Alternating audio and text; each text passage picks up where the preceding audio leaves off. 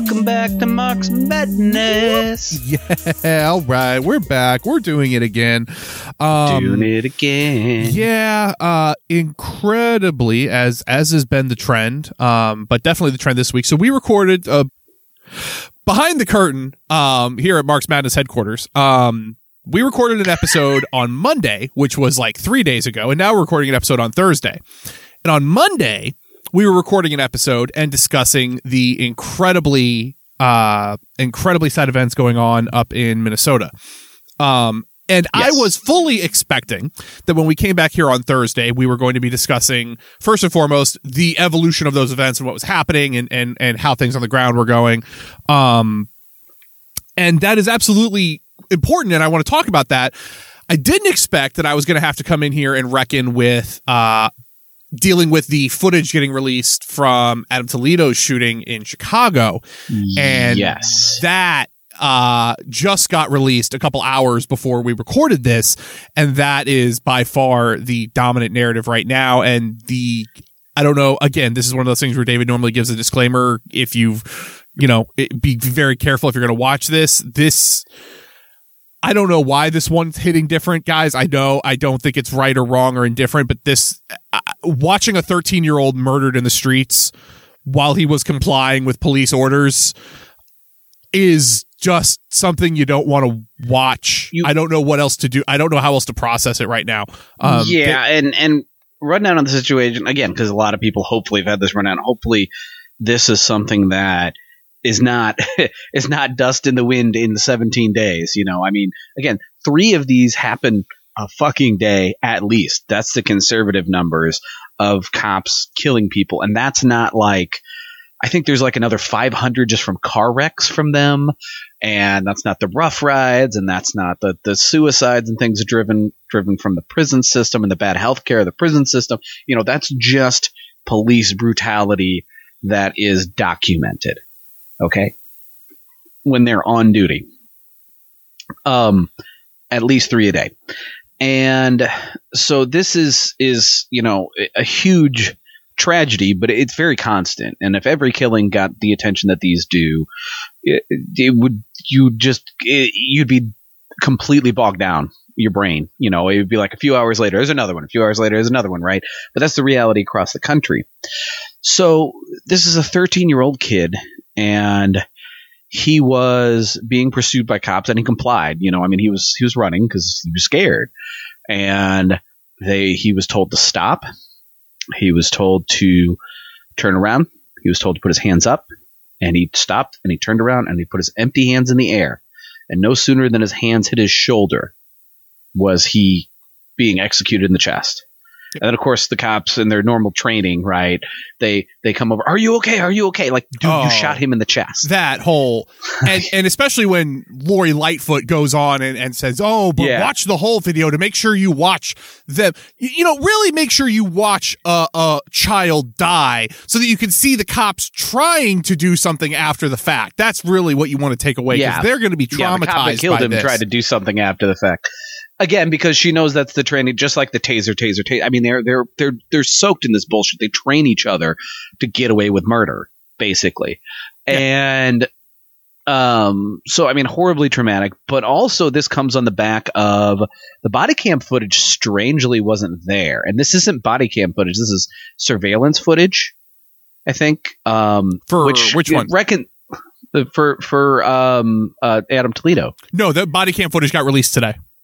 Oh, okay, but there was for a long time they didn't have body cam footage. I don't know what the situation was there, but I know they were trying to avoid releasing the body cam footage, but the body cam footage is absolutely what we have available today. Sure. Okay, well, I'm pretty sure that came out because of surveillance footage, because it's surveillance footage where you can clearly see his hands in the air. Mm-hmm. That's stitched together in the video. Yeah, okay. So they had surveillance footage, so they basically had to release the body cam footage that they're trying to bury, which kind of harkens back to Laquan McDonald, who was also in Chicago, who there was Burger King surveillance footage from when he got shot, and 80 hours just magically disappeared right when the shooting happened. So I mean, these are things that they do everything they can to cover up. But as they were doing them, there was mass character assassination by Lori Lightfoot. And of course, every news agency came in. Like CNN even, I guess, saw the footage and just automatically, because they run with what the cops say, was like, yeah, just as he was starting to draw his gun, they shot him. Like that's what it said in the CNN article. Mm-hmm. And if you have to put yourself through watching that video, his hands are empty. So if anything, the best case scenario they've got on character, the thing I keep seeing on character assassination is that he dropped the gun before he put his hands up. That's the pivot they've had to make after spending the last how many days. They sent an attorney that they're now throwing under the bus, but they sent an attorney into the court to say that he drew a gun, that he had a gun in his hand when he was shot. And now they're going like, oh, well, he was uninformed, he was misinformed, and he didn't inform himself fully. And we'll make sure this is taken care of. But they've been doing character assassination on this kid from day one, and they're still doing it. They're still doing the he's no angel and he was running with gangs and his mom should be in jail and all this other stuff. Anything they can to divert from. I mean, it's perfect victim syndrome over and over and over again. But it again, if you watch that video, like you say, perfect victim syndrome. If all of these things were true, he didn't deserve to die. No, exactly. Like he didn't deserve to die. Like, let's imagine the story. He's running with gangs constantly. His parents are terrible, and he had this gun in his hands that he dropped. Then he completely complied, was unarmed at the time of the shooting, and posed zero threat, and got assassinated as a 13-year-old. As a 13-year-old. And we're supposed to understand the cops' decisions, but not doesn't the matter. kids. Doesn't matter. And I'm going to go as far as I don't even care what his age is. I don't even care what his age was. Family. I don't care what your age was. They were chasing him for allegedly shots fired in the area, allegedly shots fired at a vehicle. Not like they're chasing a guy that they know has committed homicide. None of this stuff. No one deserves to die in that moment. Period. Yeah. That can't be an option. It can't be. I mean, let's be very clear. The entire prison industrial complex, when operating as formally prescribed without cops killing people in the streets, where people are thrown into jail, they have to pay bail to get out, or their lives are turned over, and so like the poor have it compounded. Prisons, it's a very racist system that kills a lot of people, and the prisons are a horrible, horrible torture system. So even that is bad, right? Even by those written rules, this ability for cops to shoot people in the street in and above that makes them judge, jury, and executioner. There's not even a bullshit innocent until proven guilty. And it's kind of viewed, it's like wars, right? It's one of those things. This is why, you can't lambast official U.S. enemies, even if you think they're no angel or something, because most people don't like war. Most people don't go, man, I wish the U.S. just invaded all these countries. There's some people that do, but most people don't, right? They don't go, man, I wish the U.S. invaded these countries. I mean, but they clap for the troops. There's a lot of people that are like that, but they're just not ostensibly on the left. Right. But they clap for the troops, and you don't even have to not want the U.S. to invade. You just have to like pause just enough to not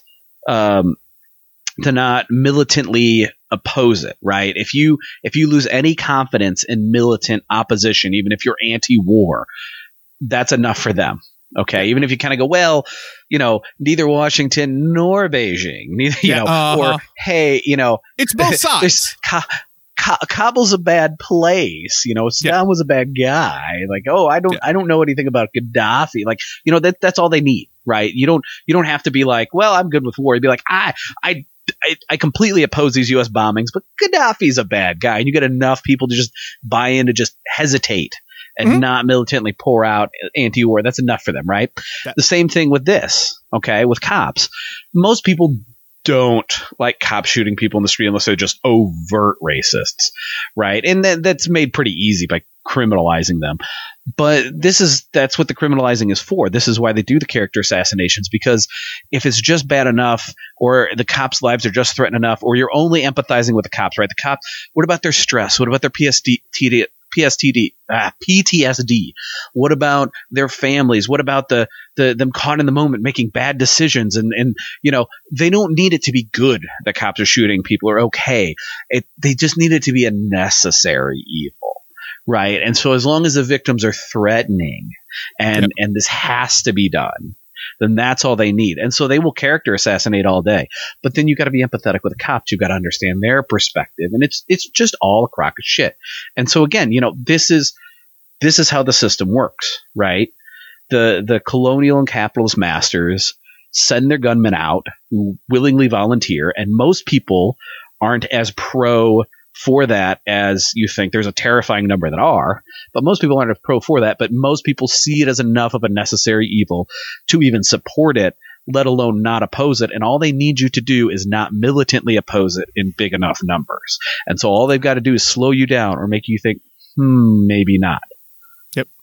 And that all gets in the way of abolition. It all gets in the way of the actual end goal, which is why, again, abolition has, if you center your thought process around abolition and keep focusing on that is the goal and that is the whole center goal of what you're trying to accomplish, it's a lot harder to get diverted on paths like that. It's a lot harder to go down that route because you recognize at its root that you can't solve the problem. This isn't a few bad apples. This is the whole tree. The whole thing's bad. It's bad all the way down. Yeah. It's bad to the roots. Yeah, you got to rip this thing up and start over with something completely foreign to what you envision it as. That's what you have to really get across to people, right? It's not that these tragic things happen, because then you get a lot of liberalism where, the problems are bad, but the causes are good. But depending on where in the left to right range of liberalism is, maybe you earnestly want to stop the problems while propping up their causes. So you try to buffer or reform or whatever, right? Abolition is important because the whole thing, it just has to die or these problems come about. So you need to establish this is a structure of violence. There's no such thing as violent crime that is more violent than the structure. Okay. There might be to do violent crime, but that exists because people are pushed to poverty, because people are pushed to desperation, because certain people are sheltered while some people have come after. But also all of the things that you think of a violent crime, murder. Well, they do that. They kill, destroying families. What the hell do you think they do? Rape. Yeah, especially in women's prisons. But I mean, outside of it, cops, look what sex workers have to go through from, cops harassing them, especially, survival sex workers down on the streets. This is all assault. I mean, the police brutality just proves that nothing the system claims to protect is even mildly mitigated from it. Okay. Well, it's at best neutral with its own consequences. Worst, bad, made worse. Personal property held by the ruling class is very well protected by the cops, and that don't discount that. That's true. Don't discount that. They boarded up all the windows at City Hall. I think that's another thing that gets to people, right? This is where we talk about what are the tools to accomplish a goal, and what are your goals, right? And most people don't think that through, and so they don't think of personal property as a tool to help someone survive and live a fulfilling life and things like that, right? And so it's easily conflated with private property, a tool to exploit. And so all of a sudden, personal property can feel threatened and, that's my survival. And now you're putting it ahead of human survival. And that's something the system trains you to do. So that's another way cops get support, right? Anybody with personal property. Well, what if someone stole my stuff? Or someone violently came at this mystic threat of violence and having your stuff stolen, which, by the way, miraculously never seems to come from people who have actually had their stuff stolen or been a victim of a violent crime, because they're very well aware that the cops don't do shit for that. That's right. They'll come in, they'll do a little paperwork. What was it? Was it 2017? Which year was it where petty theft was surpassed by cops? Civil forfeiture? Civil forfeiture, that's the word, where cops just basically take your stuff, and it's I think it was 2017. Surpassed every year since. Yeah, cops just petty theft. Yeah, you could take away burglary. Yeah, wage theft is the number one. Wage theft is number one. Civil forfeiture passed burglary as number two, and it passed it in 2016, 2017, and has never gone back.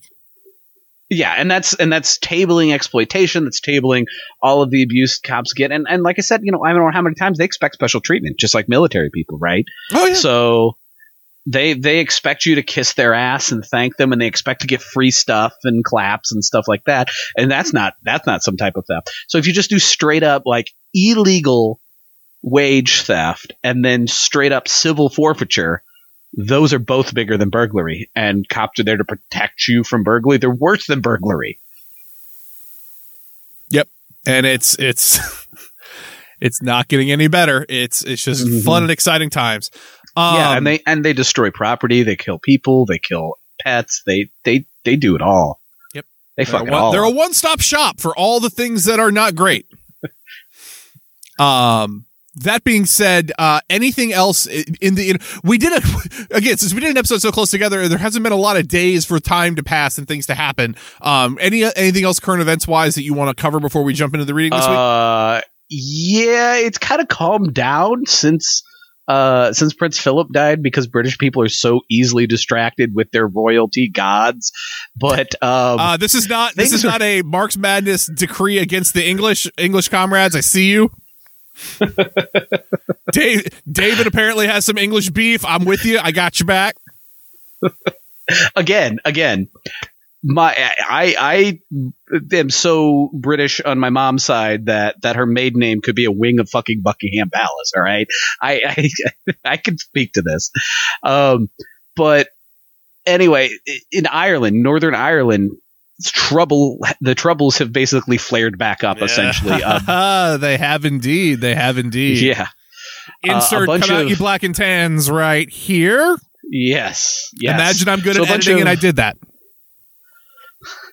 A bunch of unionists, and again, these words are not universal across the political spectrum. So just because, in our country, the super right-wing people use the euphemism of Republican as their catch-all, and the supposedly left-wing party that, as we can see from shit like Lori Lightfoot that we're talking about, Democrats are not actually left-wing.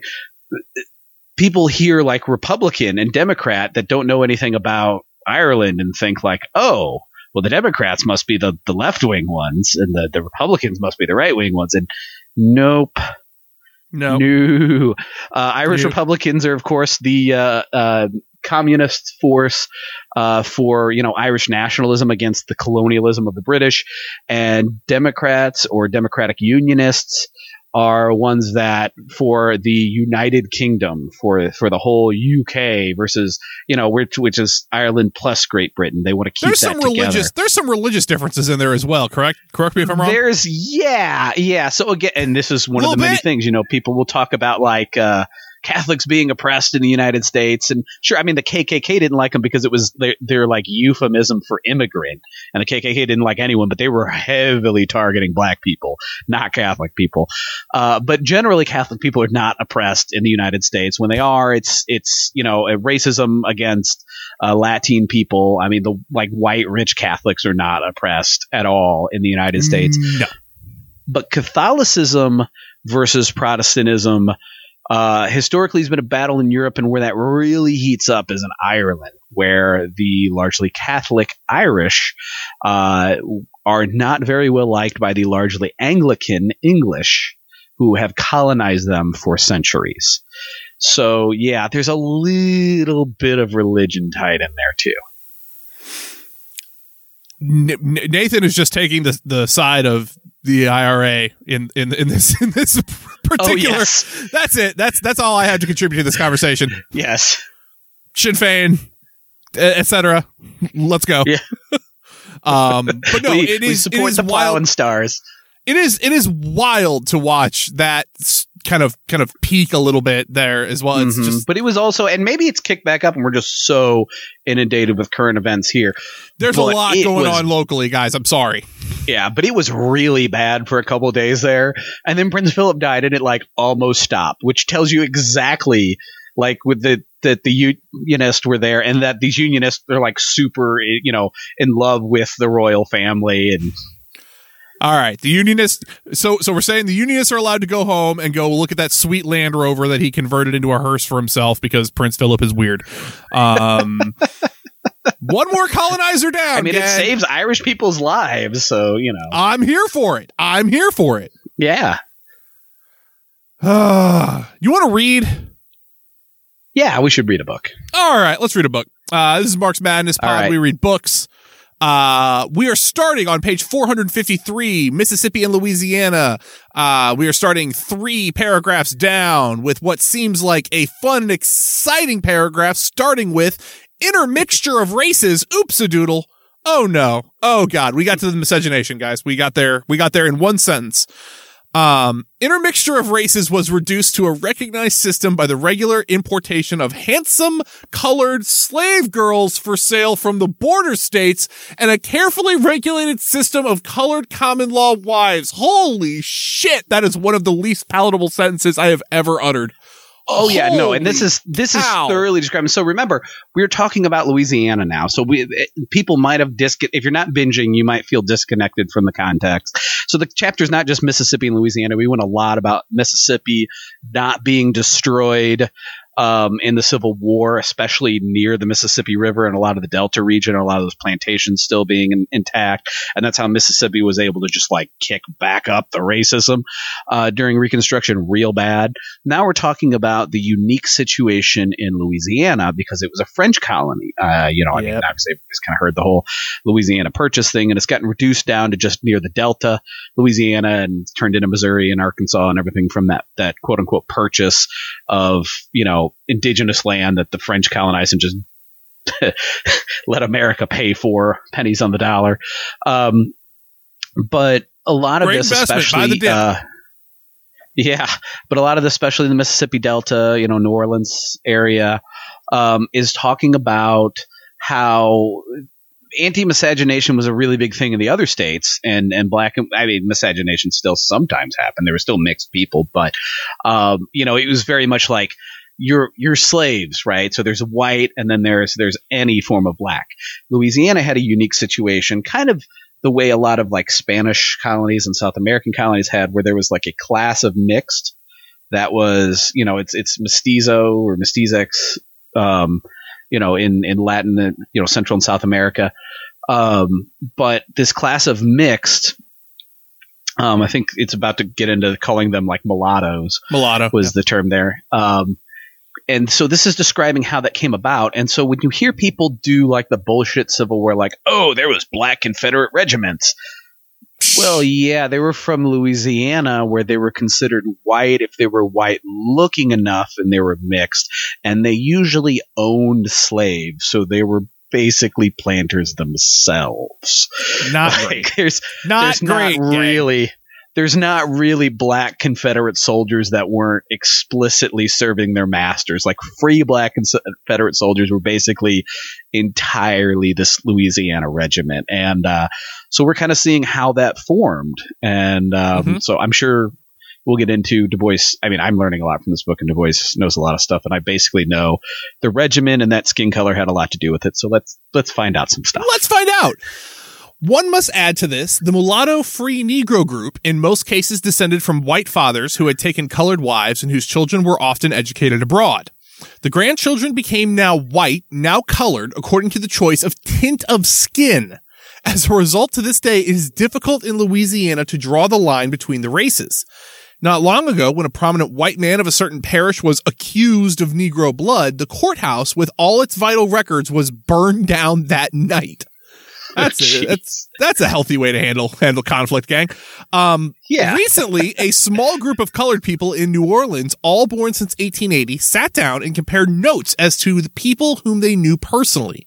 They made a list of 60 families of Negro descent who, in their knowledge and in their time, had gone over to the white race and whose children had no knowledge of their Negro descent. The condition of Louisiana after the war was desperate. The federal commander said, "The resources of this state are infinitely reduced by the casualties of war. The commerce whose innumerable wheels used to vex the turbid current of the Mississippi has passed away. The result of war. Plantations which used to bloom through your entire land until the coast of Louisiana was a sort of repetition of the Garden of Eden are now dismantled and broken down. Trade, commerce, everything crippled. You have to make revenues where your taxable property of the state is reduced almost 2/3. You have to hold the appliances and surroundings of government and maintaining and keeping up to great extent nearly every charity which belongs to the city or state. I'm very worried about the city's stove and refrigerator. I don't know. That's why I like double checked myself. I'm like, no, it's appliances. He's talking about appliances. It's a toaster. The levies on which the life of your country depend, which from your local wait, we're talking about levies in Louisiana. This is not going to end well, gang. This is not going to end well. On which the life of your own country depends, which from local causes cannot be repaired by civil authorities, must be attended to by the United States. And a sum of $160,000 is being laid out now by the United States for the purpose of preventing this delta of the Mississippi from being subject to overflow. Oh, the United States government is helping prevent Louisiana from being flooded. I'm sure that will end well for everyone involved. Nothing bad will happen here. David, you want to read? Because I'm raging right now. Yeah.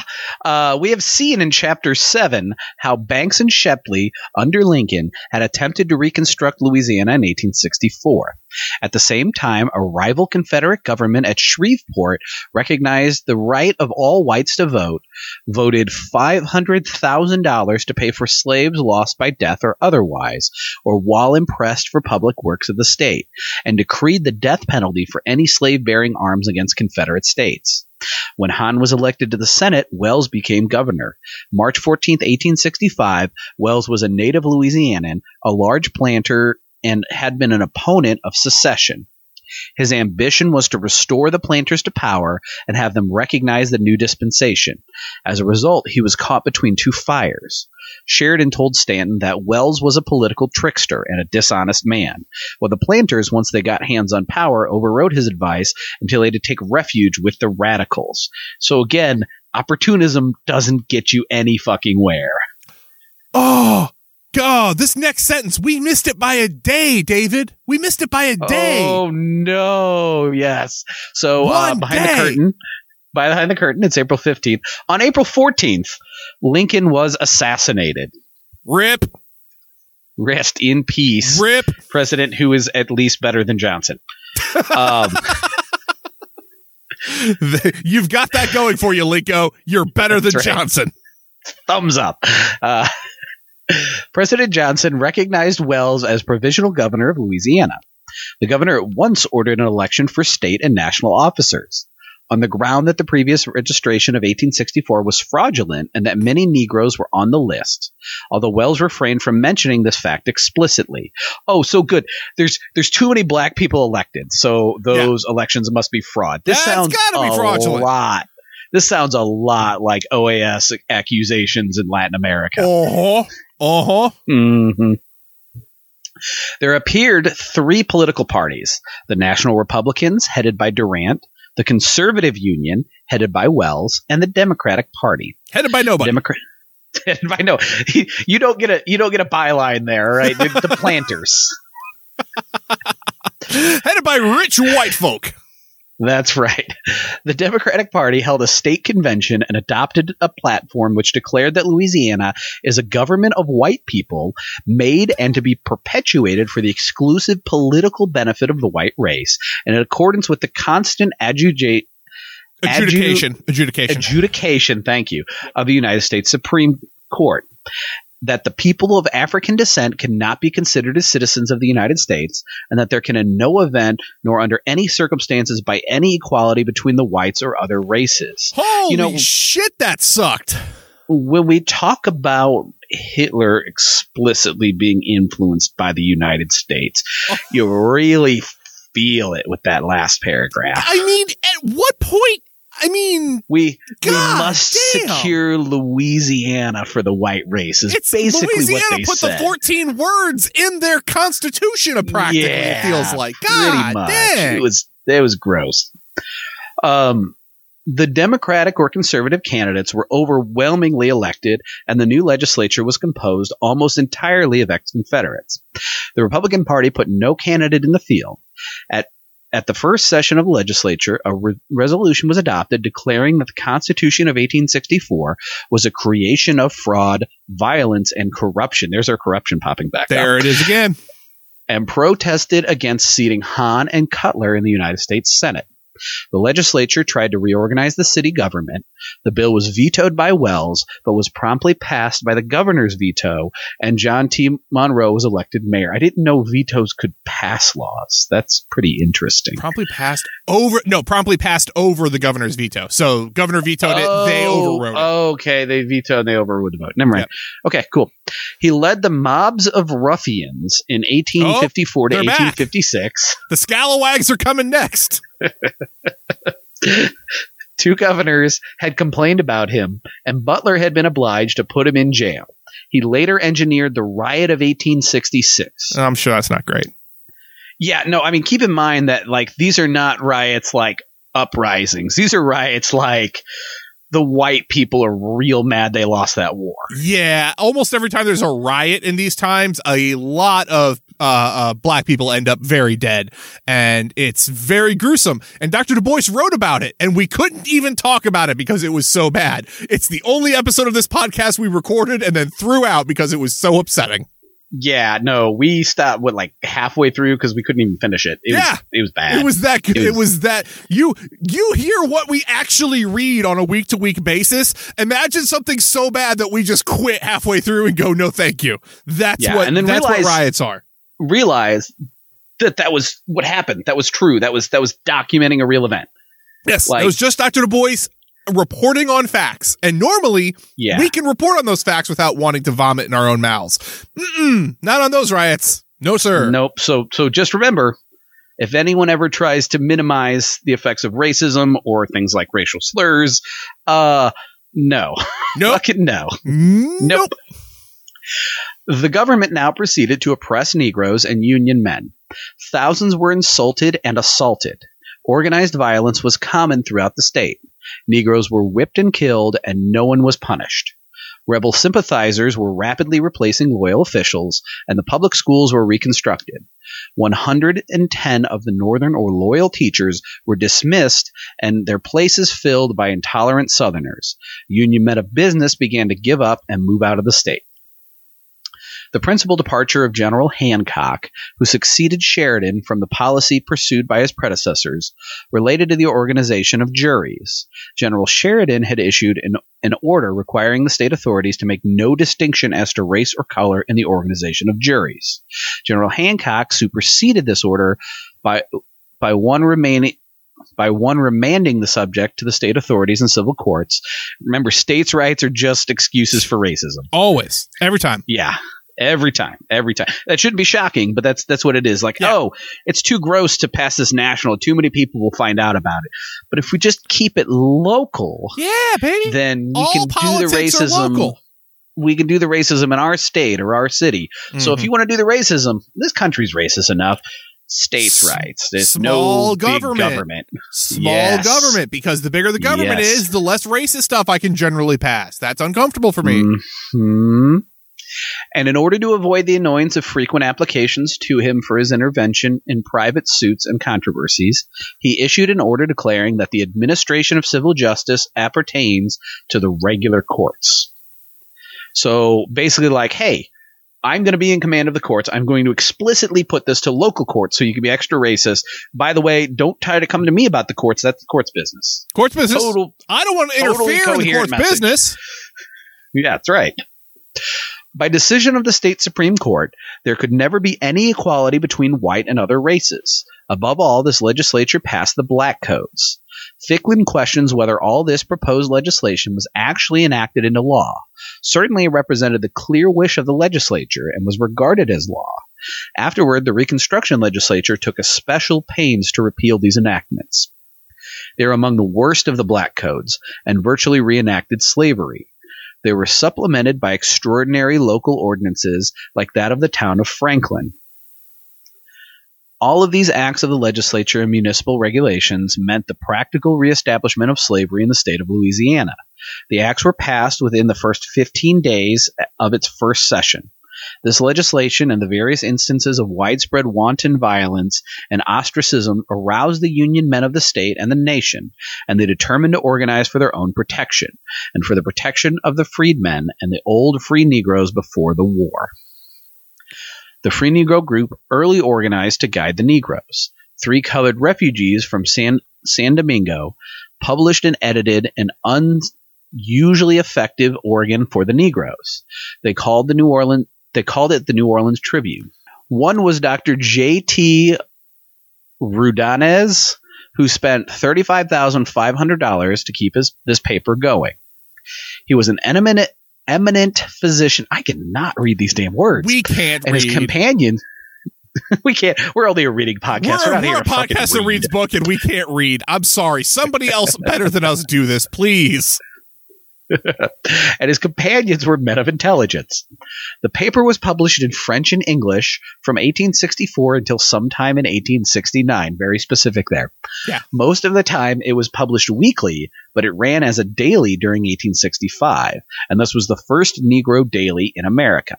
It attacked the serfdom under Banks, planned for Negro economic cooperation, and opposed the Freedmen's Bureau when it was turned over to the Southerners under General Fullerton. So again, not oppose the Freedmen's Bureau all the time. They like that. No, but when it's turned over to Southerners, then yeah, fuck that. It stops being the Freedmen's Bureau. I mean, again, we as materialists understand that, right? It's not state bad. It's who controls this. Mm-hmm. What are the interests? So, it carried on a war against the Johnson legislature, as it should, sending copies to every member of Congress and printing all of the iniquitous labor laws. For a long time, its editor was Paul Trevine, a colored man born in 1825. His father had fought in the War of 1812, and he was well trained, speaking several languages. At great personal peril and with dauntless courage, he battered his way to Negro freedom.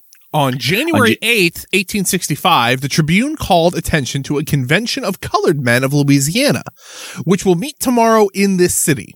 It pointed out that 3 principal points for some time past have been kept in view by our leading men and will unquestionably be brought before the convention. The first is the permanent organization and centralization of our league and societies. The second is the foundation upon a solid basis of a permanent board entrusted with the interest of our population. And the third is the particular welfare of the freedmen.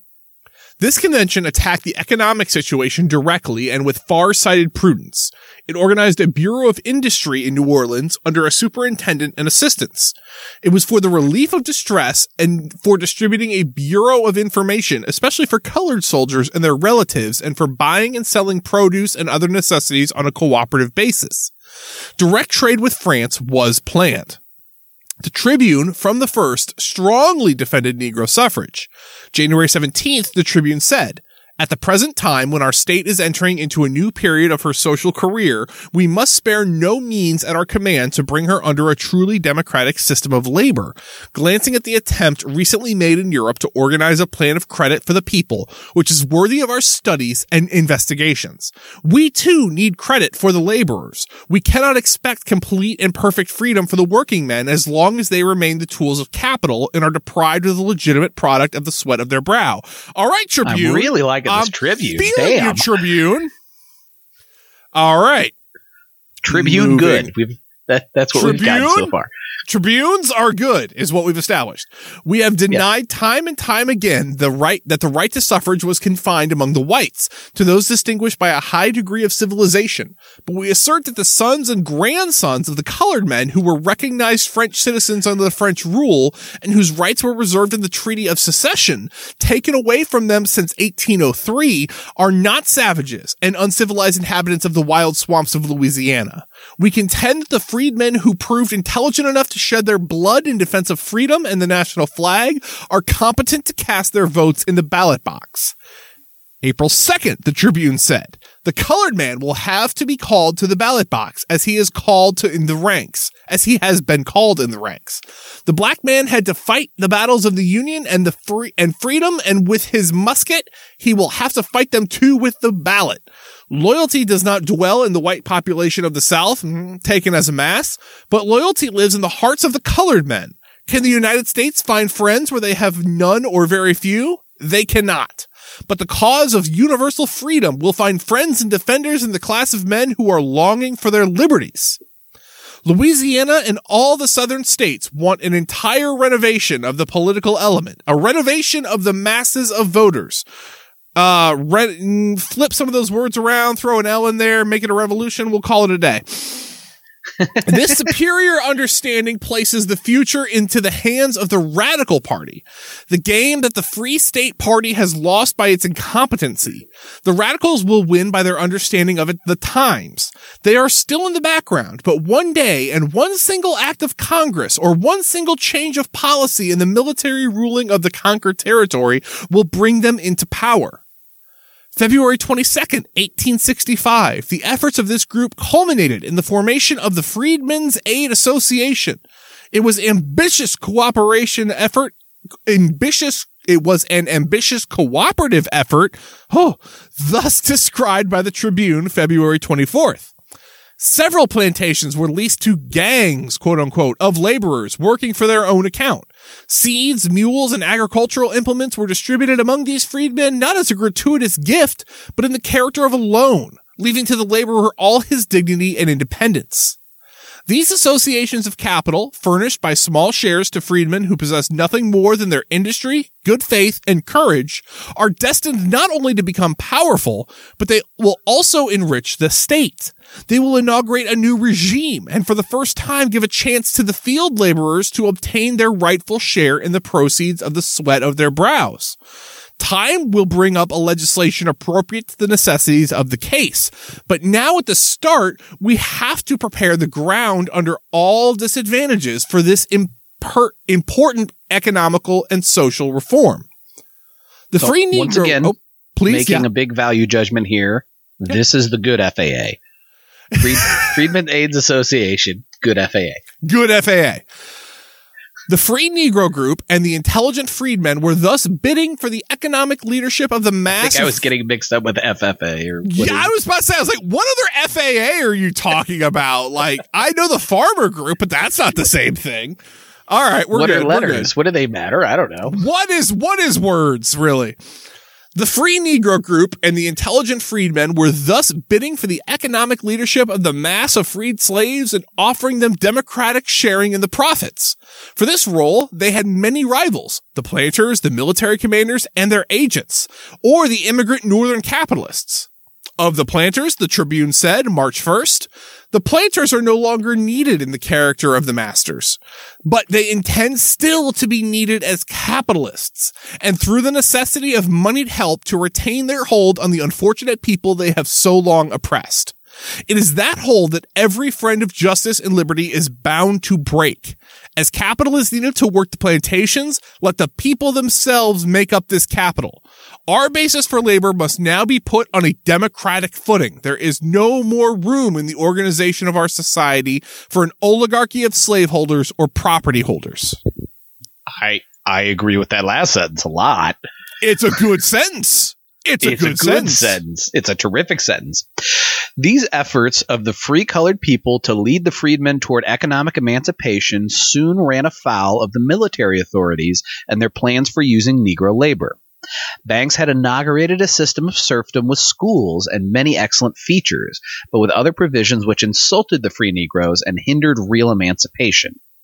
Negroes, free and freed, I don't know what the distinction is there, especially objected to the pass system established ostensibly to stop the spread of smallpox, but kept at the demand of the planters in order to hold Negroes on the plantations. The Tribune said April 30th, the smallpox passes will remain as an instructive feature in the history of abolition in Louisiana. It is one of those markets of servitude which are enforced upon us in view of controlling a population that has been declared free, that has been let free. It is a deception practiced upon the emancipated slaves who receive from one hand their liberty and are deprived by the other hand of one of their most precious privileges, the right of moving at will. It is an outrage upon the old free colored men who used that right during the darkest and most gloomy years of the slavery regime, and now are deprived of the exercise of their traditional liberties. It is well for the world at large to know how practical liberty is understood in Louisiana. I don't think I know enough about what a smallpox pass is. No? I feel like I should know more about it. Is it like a COVID pass? Is it? I was going to say, is it like a you have a vaccine, and in which case, why is it only smallpox for black people? passes will remain an intrusive feature? We're gonna find out. Insert the music.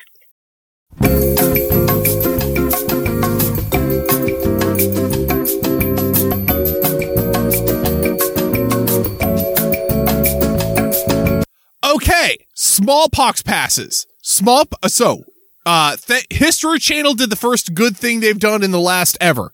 The first vaccine. So this was a recent article, but the first vaccine passports were scars from smallpox vaccinations. When smallpox ravaged the U.S. at the turn of the 20th century, many public spaces required people to show their vaccine scars for entry. So it was exactly that. It was a physical scar that you had from your vaccine that allows you to enter or exit a place. Okay. So I guess if the Tribune has a problem with it, that would imply medical apartheid, where it was hard for black people to get the vaccine, or this being enforced more for black people, or the property dynamics of white versus black, meaning this kind of came down on black people, is the only things I could think. But the only thing I can think, I can't think of what else he's referring to, but that is after gang, after an inordinate amount of time trying to research this, that's the best we got. So I'm sorry. That's the best we have for you. We've tried nothing and we're all out of ideas. But we've tried Google like 14 different ways, and that's the best answer we got for what smallpox passes were. But that said, knowing the history of this country and knowing exactly what we're talking about now, it wouldn't be shocking for, smallpox vaccines to be extremely racialized. So when in 1865, appeal was made to General Hulbert for closer cooperation between the Negro leaders and the army. He replied, if instead of assembling in mass meetings and wasting your time in high-sounding resolutions, you would devote yourselves to assisting in the physical and moral improvement of the freedmen, you would do some practical good. He added, there has always been a bitterness of feeling among the slaves and the free-colored people. Junius, not a rich Creole, in quotes and parentheses, answered him in March 31st, I am sure it is a well-known fact, and that too, beyond successful controversy, that the old free colored people of this city and state have done and are doing all that is in their power to morally and physically improve the condition of the new freedmen. Ever since the occupation of this city by the military forces of the United States in April 1862, the free-colored people of this city and state have night and day been working for and in the interest of the new freedmen. Even under the administration of Major General B.F. Butler, when slavery was recognized by the authorities of the United States government, free public schools were opened under the auspices of the free colored people, and no distinction was made in regard to the former status of the pupils. And numerous other evidences can be produced showing that no sooner was slavery killed and the black code destroyed in this state, all who were formerly afraid to do anything in the direction of moral or physical assistance of the former bondsmen entered into the work vigorously and have accomplished great good.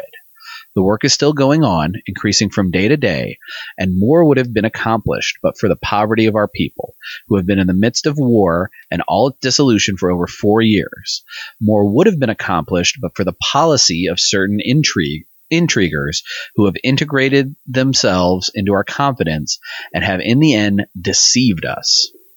All that is required by the free colored people of Louisiana is justice, and without it, they are not free. The free people of color own over 20 millions of taxable property acquired honestly under a system of oppression worse than ever existed since the foundation of the world, and but for the free labor system established by banks, would now be paying taxes on over double that amount. The Freedmen's Aid Association has now in hand 4 plantations. They will soon have 20. Every one of these plantations is a death blow to this free labor system, and the cultivation of these plantations by freedmen will show their capacity and in their new career. So basically this Freedmen Aid Association, these guys are not buying into the whole, free labor, right? Because you're free to be exploited. And so each of these plantations that they're kind of collectively owning under this Freedmen's Aid Association is commune style, right? I mean, it's agrarian, but they're owning it together. Yeah. When Johnson became president, the colored leaders had firm faith in his economic program. There is, in fact, no true Republican government unless the land and wealth in general are distributed among the great mass of the inhabitants. The policy of the new president will be, therefore, of enforcing laws of confiscation and granting homesteads to Northern immigrants, soldiers, and Southern loyalists, and dividing the property among the great number of freeholders, who will feel interested to support the new order of things and to defend the federal government. To enforce this faith, the Negroes knew it was necessary to be represented in Washington, and in May they communicated with the several southern states on the matter of sending such delegations. The Tribune, May 31st, said, such a delegation at Washington this winter from each of the southern states would have a great tendency towards answering any objections that might be adduced against Reconstruction policy that would admit the justness of the black man's right to equality before the law. And most of all, the moral of such delegations will show that the colored people of the South are really awake to their interests. For I don't know if that's supposed to be Monsignors or Messengers edition, and Messers edition, apparently. If civil authority again assumes sway legitimately here and is acknowledged by the executive and legislative authorities, we may expect and prepare for those mobs of white against colored laborers, and the white mechanics against colored mechanics, like the ironmongers of Cincinnati, the plug uglies of Baltimore, the flatheads of New York, the Mayo-Mensing boys of Philadelphia, and the Irish mobs of Detroit, Chicago, and New York City. So again, there are derogatory names for these racist white mobs. My favorite being the flatheads, although the Mayo-Mensing almost sounds like mayonnaise. The Mayo Men. The Mayo Men. That's right. The Mayo Men's of Philadelphia. But more of mobs hereafter. If we desire to prevent these outrages from being our future inheritance on account of our active and exerted influence and friendship and love of the Union, send a delegation to Washington and say to Congress, there never will be a domestic tranquility in Louisiana so long as the most truly loyal portion of the people of this state are left at the mercy of the men who have for 4 years been attempting to destroy the Union. So again, they just really want defense against the racist white mobs who are pushing back violently, and it's a pretty reasonable demand, sorry, not command. But it's a pretty reasonable demand. And something else you're kind of seeing here is the idea of, we need to make sure we go to Washington. We need to make sure we're represented. And it's one of those things that we need to remember. There's tokenization, which is an empty abuse of identity politics in order to suppress the needs and the desires of a group that needs representation. But identity politics itself is not bad. It's very, very good, because how are you going to know your own interests or have your own interests expressed if you don't have someone from your group expressing your interest in real time and reacting to things in real time and getting the details of things in real time? So identity politics are very, very good and very, very important, as expressed explicitly here by the Tribune. We just need to look out for tokenization. Exactly. Okay.